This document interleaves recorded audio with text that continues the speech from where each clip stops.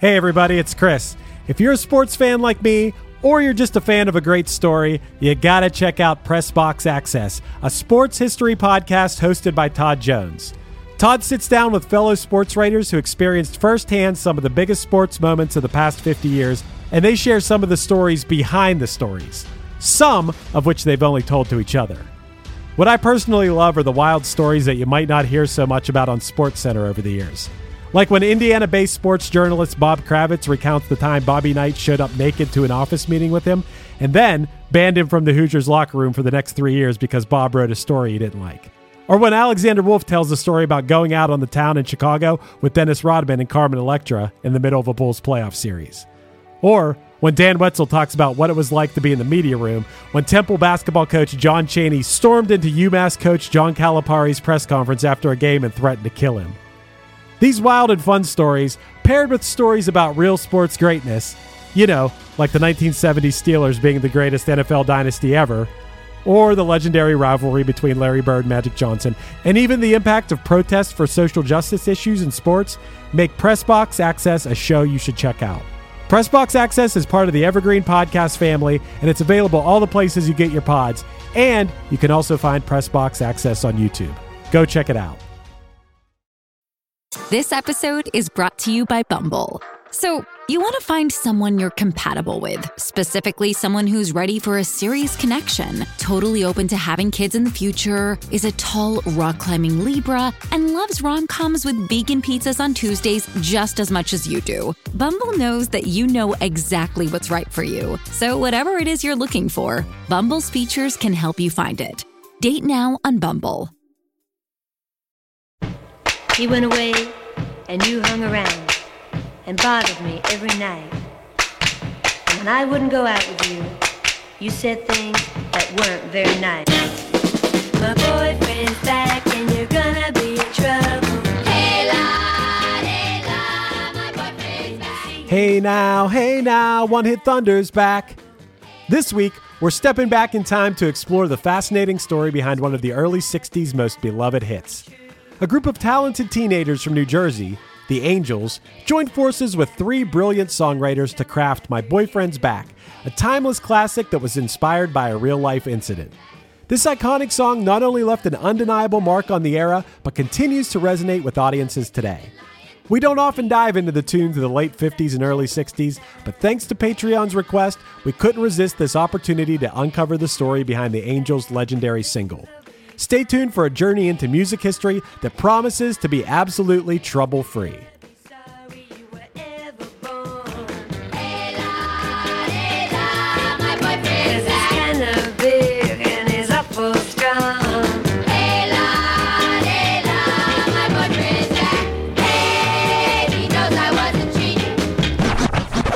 One hit is all you need to make the money guaranteed, and you can live off royalties forever.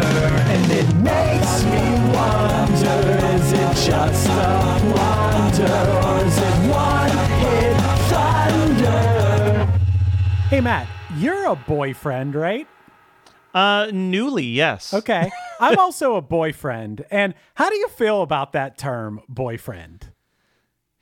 I feel like it's weird to say boyfriend or girlfriend anytime you're no longer in your teens. Yeah, right? It's like a weird But there's thing. no better word. No, You can it's saying like my significant other sounds so pretentious. and saying like partner sounds like clinical or something, or saying, yeah, it's very weird. It's Because you and I strange. are partners. We're business partners. Like, that's different. Well, it's also funny that girls call each other like, oh, I went out with my girlfriends this weekend. But we don't Yeah. say I went out with my boyfriends this weekend. Maybe I mean, we should reclaim it, Chris. Maybe that's just... I read a really good article from Bustle written by a woman named J.R. Thorpe.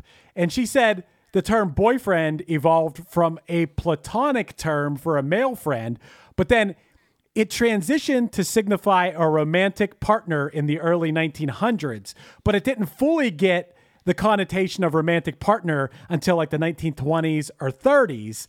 But her point was, just like you said, the term boyfriend or girlfriend, it's pretty immature because we aren't boys or girls, we're men and women. And the problem is that there aren't any better terms. Yeah. Yeah, I guess I wouldn't want to be called a man friend either. A man friend. Well, we'll get to that. She was saying that a boyfriend doesn't imply like a serious commitment. You know, it's like husband and wife is serious, or fiance, but boyfriend, even if you are serious, even if you don't have intentions to someday be married, maybe you're fine being in a relationship, you trust each other, but you don't need the pomp and circumstance of the rest.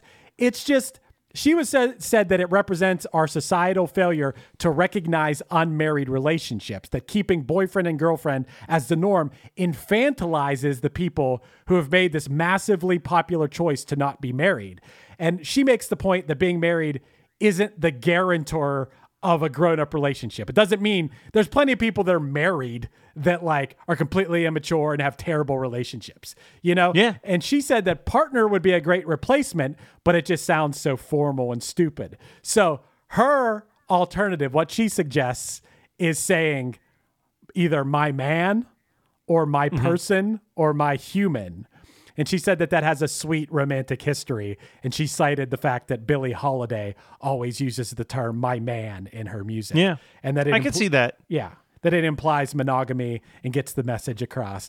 But that brings us to what we're here to talk about today. My boyfriend's back from the Angels. My boyfriend's back. So the other thing I have to say is that I can't hear the word boyfriend anymore and not hear Kristen Ritter yelling it in Gilmore Girls for like an entire season. Because remember, she never called Marty Marty.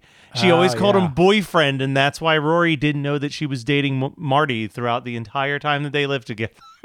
But Marty, I watched like the Marty episodes recently. I feel like he got a bad deal. Marty may have been actually one of Rory's best romantic options besides like excluding those dudes. I'm like, Marty, except for like where he got a little creepy and weird towards the very end, just seemed like a solid guy, had a nice meet cute. Like, remember when she was like going out with Logan but she had plans to hang out with Marty and watch the Marx Brothers. They were going to watch Duck Soup together. We're going to watch Duck Soup, and he's like, I don't want to watch Duck Soup with you. I obviously like you, but I'm not this rich guy. I kind of felt bad for Marty. I've been Team Marty for a very long time. Team Marty. Right. I think Marty could do better. All right, so I think that there's two different stories here with the boyfriend's back, because you've got the story of the Angels, but you also have the story of the guys who wrote the song. Oh, yeah. And I happen to tell you that I found a book. I was cleaning my house. I don't remember where I got this book. It literally may have been something given to me from my grandmother after my grandfather died, because it seems like the kind of book he would have had, but it was just called Behind the Hits. And it was them interviewing people who had written hit songs, and it's literally every page is a different song, and it's a quick story about the writing of that song. And since it was clearly focusing on the 50s, 60s, and early 70s, I was like, let me see if my boyfriend's back is in here. And it was. And in it, Bob Fieldman tells the story of how him and Jerry and Richard wrote this song. And he says that he was at his favorite hangout in high school because it was about to be torn down, and he wanted to see it one last time. And when he was there, he said he heard a girl yelling at a guy who had a DA haircut and a leather jacket. Do you know what a DA haircut is? DA haircut. You'll never in a million years guess this. It's so stupid. It's funny. We were just talking about Gilmore Girls. I was thinking of DAR. Was it the Daughters of the American Revolution haircut? A DA haircut. I don't know what that is. It said a duck's ass haircut. So like when the hair's spiked up in the back a little bit, like a duck's butt.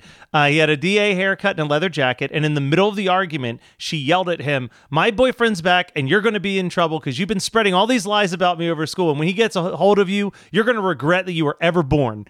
So he said he went back to the house that him, Jerry, and Richard were living in, and he told him about the story, and they immediately sat down at the piano and started writing a song about this girl. And they specifically wanted the Angels to sing the song, but the publishing company wanted nothing to do with them because the Angels weren't an established group. They wanted the Shirelles to sing it instead. Bob, Jerry, and Richard stood their ground and decided to produce the song themselves. not only did this obviously pay off because this became a huge hit, but it established a trio of them as producers, and they later went on to work with groups like the McCoys, War, Blondie, and the Go-Go's well into the 80s as a songwriting / production team. And you forgot about the fact that they are, in fact, the Strangeloves, who originally had the song I Want Candy. Yeah. So... like these three guys, Bob Fieldman, Jerry Goldstein, and Richard Gotter, I think is how you pronounce that last name. Awesome. Like, this is an awesome story. And I love a story of some guys gambling on themselves and it paying off, because now if they're producing it themselves, they're getting so much more in the world of royalties as well, I'd imagine, for the fact that this song was massive and continues to be massive. Yep. Huge song. The song's subject matter, I looked this up on like Genius or something. The song is a word of warning to a would-be suitor who, after being rebuffed by the female narrator of the song, spread nasty rumors accusing her of romantic indiscretions. Now, the narrator declares her boyfriend is back in town and ready to settle the score, and she warns the rejected admirer to watch himself. Yeah. He's got to check himself, or he may, in fact, wreck himself. That is true. Hello, it is Ryan, and we could all use an extra bright spot in our day, couldn't we? Just to make up for things like sitting in traffic, doing the dishes, counting your steps, all the mundane stuff. That is why I'm such a big fan of Chumba Casino. Chumba Casino has all your favorite social casino-style games that you can play for free anytime, anywhere with daily bonuses. That should brighten your day a little. Actually, a lot. So sign up now at ChumbaCasino.com. That's ChumbaCasino.com. No purchase necessary. VGW Group. Void where prohibited by law. See terms and conditions. 18+. I'm not going to lie here. I've become a Factor fanatic lately. I'm a busy guy, and getting to eat restaurant quality meals that are ready to heat and eat in 2 minutes has been amazing. Eating better is easy with Factor's delicious, ready-to-eat meals. Every fresh, never frozen meal is chef-crafted, dietitian approved, and ready to go in just 2 minutes. You have 35 different options to choose from every week, including Calorie Smart, Protein Plus, and Keto. And also, there are more than 60 add-ons to help you stay fueled up and feeling good all day long. I've been spreading the word to everyone I know, not just here on the podcast, but in person as well. Factor is the perfect solution if you're looking for fast, premium options with no cooking required. You get as much or as little as you need by choosing your meals every week. Plus, you can pause or reschedule your deliveries anytime. And the math doesn't lie. Factor is less expensive than takeout. Plus, considering every meal is dietitian approved, it's also nutritious and delicious. So what are you waiting for? Get started today by heading to factormeals.com/onehit50 and use the code onehit50 to get 50% off. That's code onehit50, the words one hit and the number 50, that is, at factormeals.com/onehit50 to get 50% off.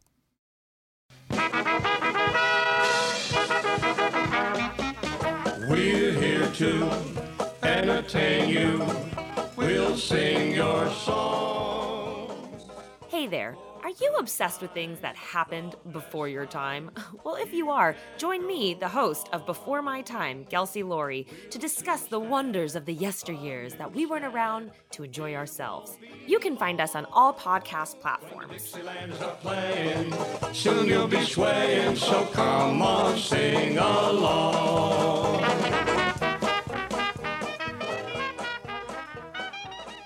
As far as the Angels are, they actually started as the Starlets in New Jersey. And they were a bit of a local hit. They worked as studio singers for the most part.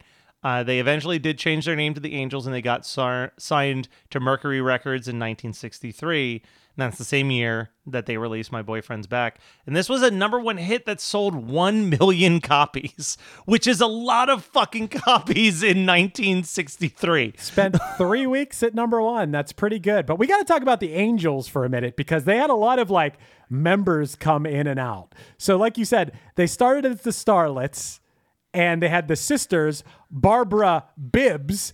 Her nickname was Bibbs, and Phyllis, her nickname was Jigs, Albert, Bernadette Carroll, and Linda Malzoni. That was the. I got a question for you, Chris. Who between the two of us, who's the Bibs and who's the Jigs in our podcasting group? You're the Bibs. I'm the Jigs. Okay, works What for up, me. Bibs? Also, I got to say that is the most. What year was this from? This was a hit in 63. That is the most 63 nicknames you could imagine. Yeah, right Bibs there. and Jigs, but also the four members of the band: Barbara, Phyllis, Bernadette, and Linda. Like, they're the most 60s names ever. Anyway, so Linda Jansen, they got a different Linda. Linda Jansen replaced Linda Malzoni as the lead singer. That's when the group changed their name to the Angels. Jansen then went solo, and she was replaced by Peggy Santiglia. Peggy. Now they got a Peggy in the band. The Angels, like when they had this hit, they were a trio. Peggy and then the two sisters, Bibs and Jigs. Peggy, Bibs, and Jigs were the lineup when they had this big hit.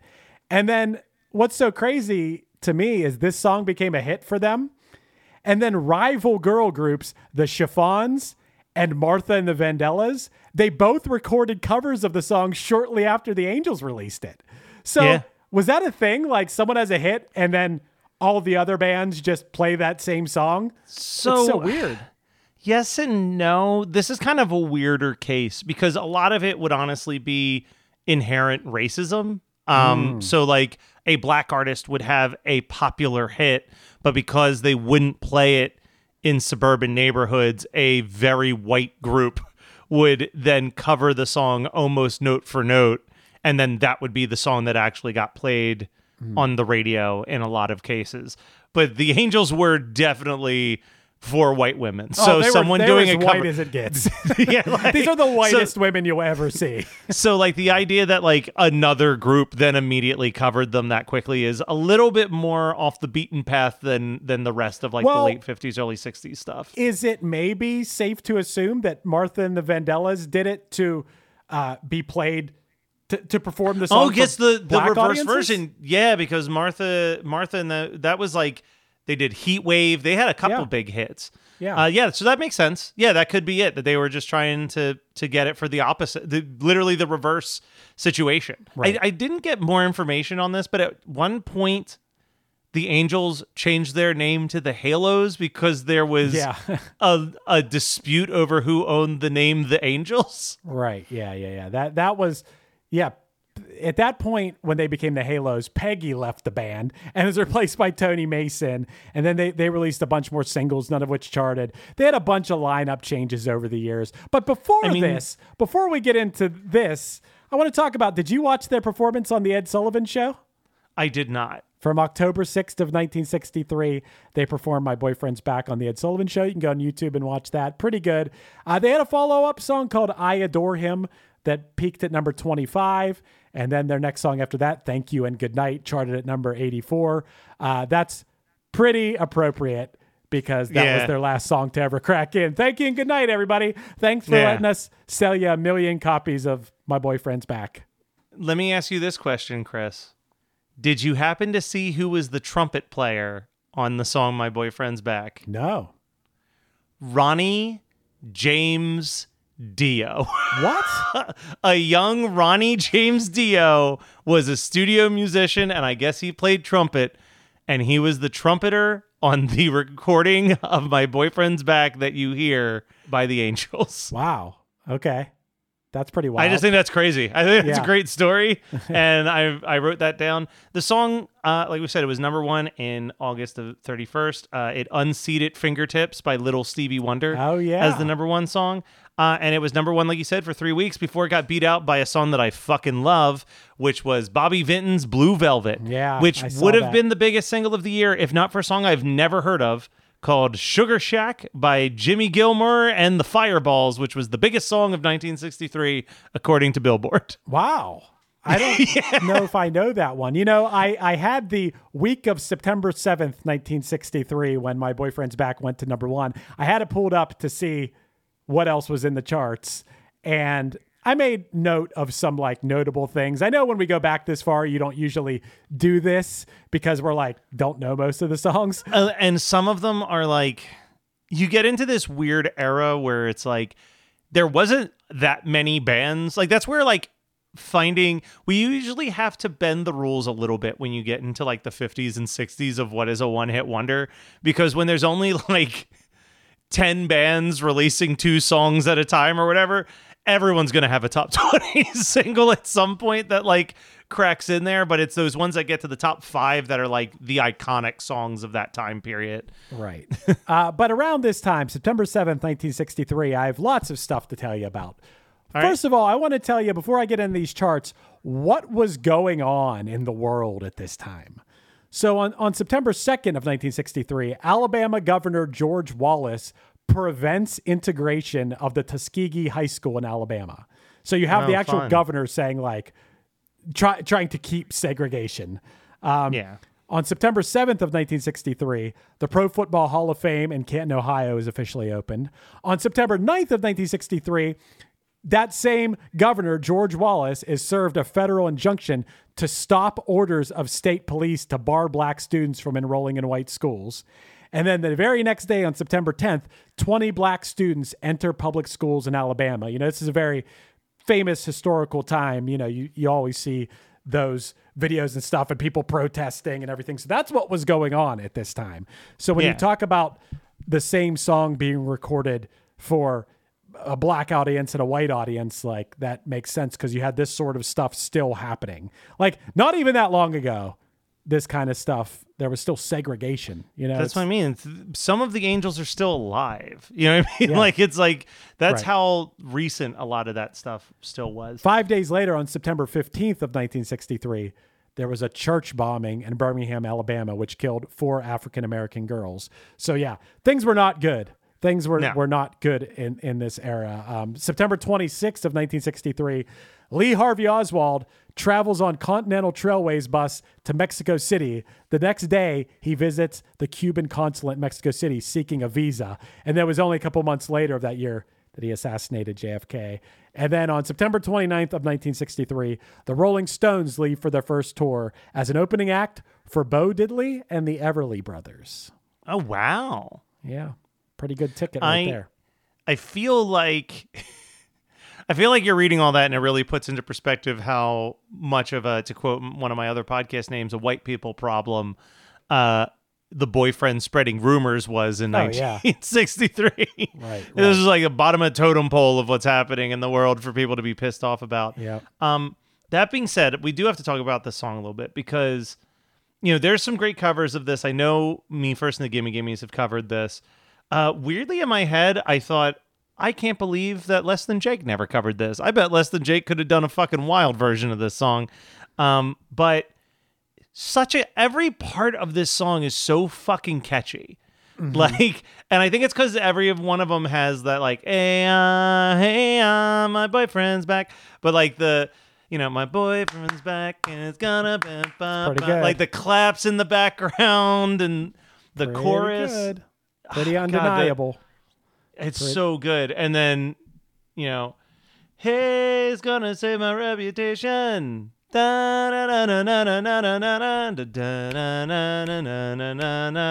Like, everything is so catchy and so well done. Even by this standard. Like, by 1963, you have a lot of songs that sound like this, but I don't think you have as many songs where every single piece of it is as catchy as this is. It's good as hell, man. The singing's great. Makes you feel like you're pulling up to the... Where would you go at this time? I picture... Oh, this would absolutely... I'm thinking this is... So American Graffiti says, where were you in 62? Okay. So this is like absolute... You're pulling up to the like soda pop drive-in area, and like... Someone's bringing you your stuff on roller skates. Yeah, 100%. You're getting like a greasy-ass burger and a milkshake inside of your hot rod car. Yeah. You might go drag racing around the block to earn the love of your girl or something. Yeah. I did want to talk about what else was on the charts at this time, this week of September 7th, 1963. I just made note of the notable songs that we all know. Like number 55 at this time was Be My Baby by the Ronettes. Great song. At number 38, Little Deuce Coupe from the Beach Boys. Ooh. At number 26, Wait Till My Bobby Gets Home from Darlene Love. I vaguely know that name. Yeah. Darlene Love. Yeah. You vaguely No, I know Darlene Okay. Love. I mean, I vaguely know the Wait Till My Bobby Gets Home song. Yeah. At number 21, Mickey's Monkey by the Miracles. At number 15, Then He Kissed Me by the Crystals. Yeah. You know that one. At number 12, Surfer Girl from the Beach Boys. At number Beautiful 11, song. Fingertips Part 2 by Little Stevie Wonder, which so crazy. This is when Stevie was really little. And this is a live recording of him playing. And I think it's like mostly instrumental. And it went, it's crazy to number 1. It's crazy that Fingerprints number 2 is at 11 or did that drop all the way to 11? It probably dropped all the way to 11. This is Fingertips Part 2. This was the song that was the hit for him. His first ever hit. Yeah. Wow. So the week that they took number 1, he dropped 10 slots on the charts. I guess. This is what I mean, man. The charts were crazy back then. And then the top 10 was Hey Girl by Freddie Scott at 10, Blowin' in the Wind by Peter, Paul, and Mary at 9, The Monkey Time by Major Lance at number 8, Mockingbird by Inez Fox and with Charlie Fox. You know Mockingbird? Is that literally the mock? Yes. Yeah. Yep. Yeah. That's the one. Nice. And number 6 was Heat Wave that you just brought up by Martha and the Vandellas. And number 5, Candy Girl by the Four Seasons. And number 4, the song you said you love, Blue Velvet by Bobby Vinton. Great song. And number 3, If I Had a Hammer by Trini Lopez. Number 2, Hello Mutta, Hello Fada by Alan Sherman. And definitely on our long list when I send it to guests if they want to talk about Alan Sherman's Hello Mutta, Hello Fada. Yeah. And number 1, My Boyfriend's Back at the Time. But Matt, before we go any further. Uh-oh, you got another game for me? How do you think you will do on let me see how many questions I got for you. A 5-question boyfriend trivia. Boyfriend trivia might not be my best skill set. So let's play it safe. I say I'll get 2 out of 5. 2 out of 5. Okay. I think you can do that. You ready? All right. Question number 1. This artist released the song Boyfriend in 2012, which contained the lyric, swag, swag, swag on you, chillin' by the fire while we eat fondue. Is that Justin Bieber? It sure is. Got it. Swag, swag, swag on you. Okay, you're 1 for 1. Okay, number 2. This artist initially denied rumors that her 2005 single Boyfriend referred to an alleged relationship with Wilmer Valderrama. Who was it again? Or what was the year? 2005. 2005 single, Boyfriend, not about Fez from that 70s show. What pop star? Because he dates them young. He's a regular Leonardo DiCaprio, that man. Oh, man. I wish I got multiple choice like the Makes got on some of these. 2005. I'm gonna get real creepy. I'm gonna say like Miley Cyrus. Nope. It would be Ashley Simpson. I mean, kind of same basic ballpark, actually, just less famous. Well, Wilmer was actually the ex-boyfriend of Lindsay Lohan, and the lyrics said, "You really got it wrong. I didn't steal your boyfriend," in the song. But I guess maybe she did. Maybe she did. Yeah, I don't know. He was dating those teenage pop stars. It was weird. I can't confirm or deny what's going on here. I don't know anyone's ages in this era, but... No. I just remember that was like a weird thing he had. But all right. Yeah. So you're 1 for 2. Question number 3. This indie band performed their song Boyfriend from their debut album Crazy for You on Late Night with Jimmy Fallon on January 3rd, 2011. 2011, Crazy for You, single Boyfriend, indie rock band. Who is it? Indie rock band in 2011. Love this song. Love this band. Love this album. I got nothing. I'm trying to think of an indie band from 2011, and all I can think of is early 2000s indie bands. I got nothing here. I got nothing. My brain is falling apart. I keep going to Avril Lavigne, but that's Girlfriend. And let's just pull a random artist's name out. Royal Blood. Sure, let's say Royal Blood. No, it's Best Coast. Oh, yeah, I barely know Best Coast. Dude, that album, you should check that out. That album, Okay. Crazy for You, it sounds like it's from like the 60s. It's great. It is awesome. Then after that, they had like really slick production. It wasn't as good. Like this, but this album is so good. It's like very stripped down, very reverbed out vocals. Everything sounds live. It's so good. And that song Boyfriend's my favorite song on the album. It's great. All right. I'll check it out. Question number 4. So you got 1 out of 3. You better get these next 2. This previous subject of a One Hit Thunder episode released his single Boyfriend in May of 2010, 11 years after his biggest hit. And based off of his biggest hit, he may have been a boyfriend to many. Based on his biggest hit, is it Lou Bega? It is. Good job. That extra little piece helped a lot. Yeah. Okay. So you hit your goal. Now let's break your goal on your last one. Question 5. Hey, little girl, I want to be your boyfriend. Sweet little girl, I want to be your boyfriend. Do you love me, babe? What do you say? Sang this band in 1976. Fuck. I feel like we've talked about this song before, honestly. 1976. I'm going to say 76. That could be. Is that Bruce Springsteen and the E Street Band? Nope. It's the Ramones.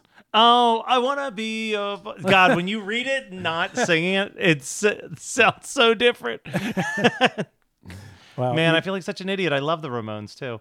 You did all right, man. You did all right. Before we do our final part here, I do want to mention that the popularity of this song has shown up in at least 2 huge bands' careers. Okay. Dire Straits references this song in Romeo and Juliet. Okay. Remember he says, saying, hey, my boyfriend's back. Okay. Don't come around here yelling up to people like that. Like that. So they reference the song there. But we mentioned them in a previous episode already. Aerosmith named their album Permanent Vacation after the lyrics of My Boyfriend's Back. Oh, yeah. That's right. That's weird. Chris, where do we stand on this? Because I feel like it's always tough in these 60s artists because there isn't a lot to pull from in their catalog. So it almost feels like you have to lean way more into the song. And I mean, I don't think that the Angels are without talent at all. The vocals sound on point on this song, like we said. Seems like they were pretty solid ladies. But I think a lot of the credit of this song being what it is actually needs to go to Bob, Jerry, and Richard, who wrote it. And based on the career that they've had afterwards, I kind of want to just give the whole song a thunder because I hate to say it like this, but the 60s was a lot of just like, hey, here's a couple teenagers that can sing. They're going to be hired guns for these songwriters. And it was the songwriters that are kind of the superstars of the 60s. Yeah, in this instance, you know, the Angels got back together. Like they played on the Dean Martin show before they broke up in 1968. But then Peggy, Phyllis, and Barbs, that's Peggy, Bibbs, and Jigs, got back together in the early 70s and released a new single, and people didn't really care too much about it.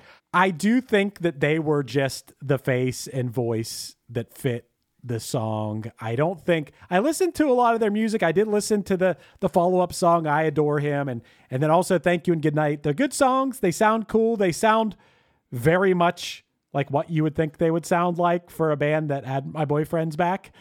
I don't think I can certify the Angels as Thunder. You know, I think that's fair. I mean, the song is undoubtedly Thunder, but I don't think the band is more like studio musicians that swapped in and out.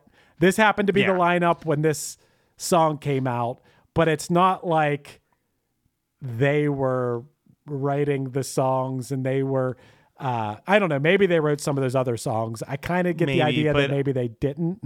I don't think they did, and I think that's a diss on the Angels directly. I think that was literally just kind of how it was done for most of the music in that time period, because we talk about that a lot. You have a lot of one-hit wonders from like the 50s and 60s.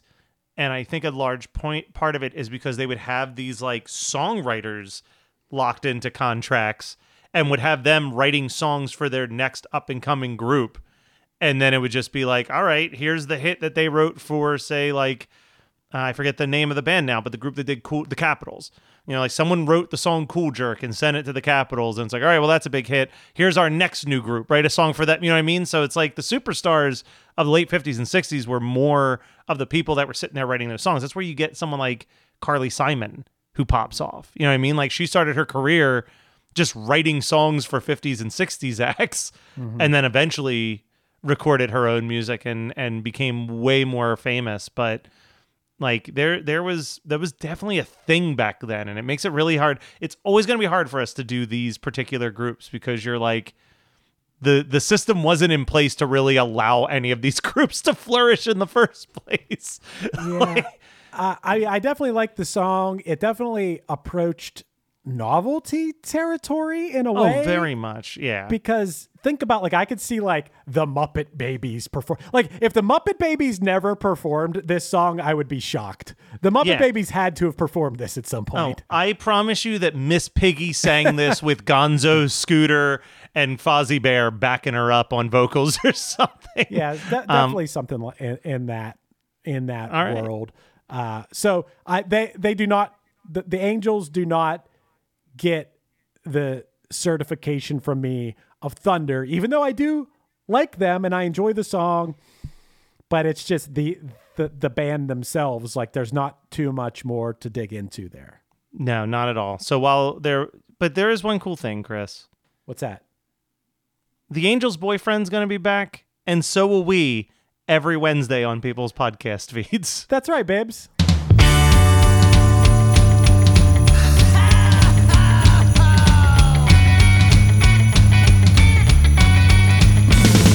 Let's party each and every year on Christmas Eve, where the fun and cocktail shrimp don't seem to end. This has been One Hit Thunder. One Hit Thunder is hosted by Chris Fafalios of the band Punchline and produced by Matt Kelly of Geekscape.net. Underneath me, you're hearing All Hopped Up on Jingle Bells off the new Punchline album, Holiday Hits, which is available on TDRrecords.com. Be sure to check out punchline.com for any upcoming information about the band. Our podcast is on Patreon now. Find us at patreon.com/OHT podcast for early access to episodes, bonus conversations, and a chance to vote on future songs for us to cover. Be sure to rate, review, and subscribe to us on any podcasting app, and tune in next week for more One Hit Thunder.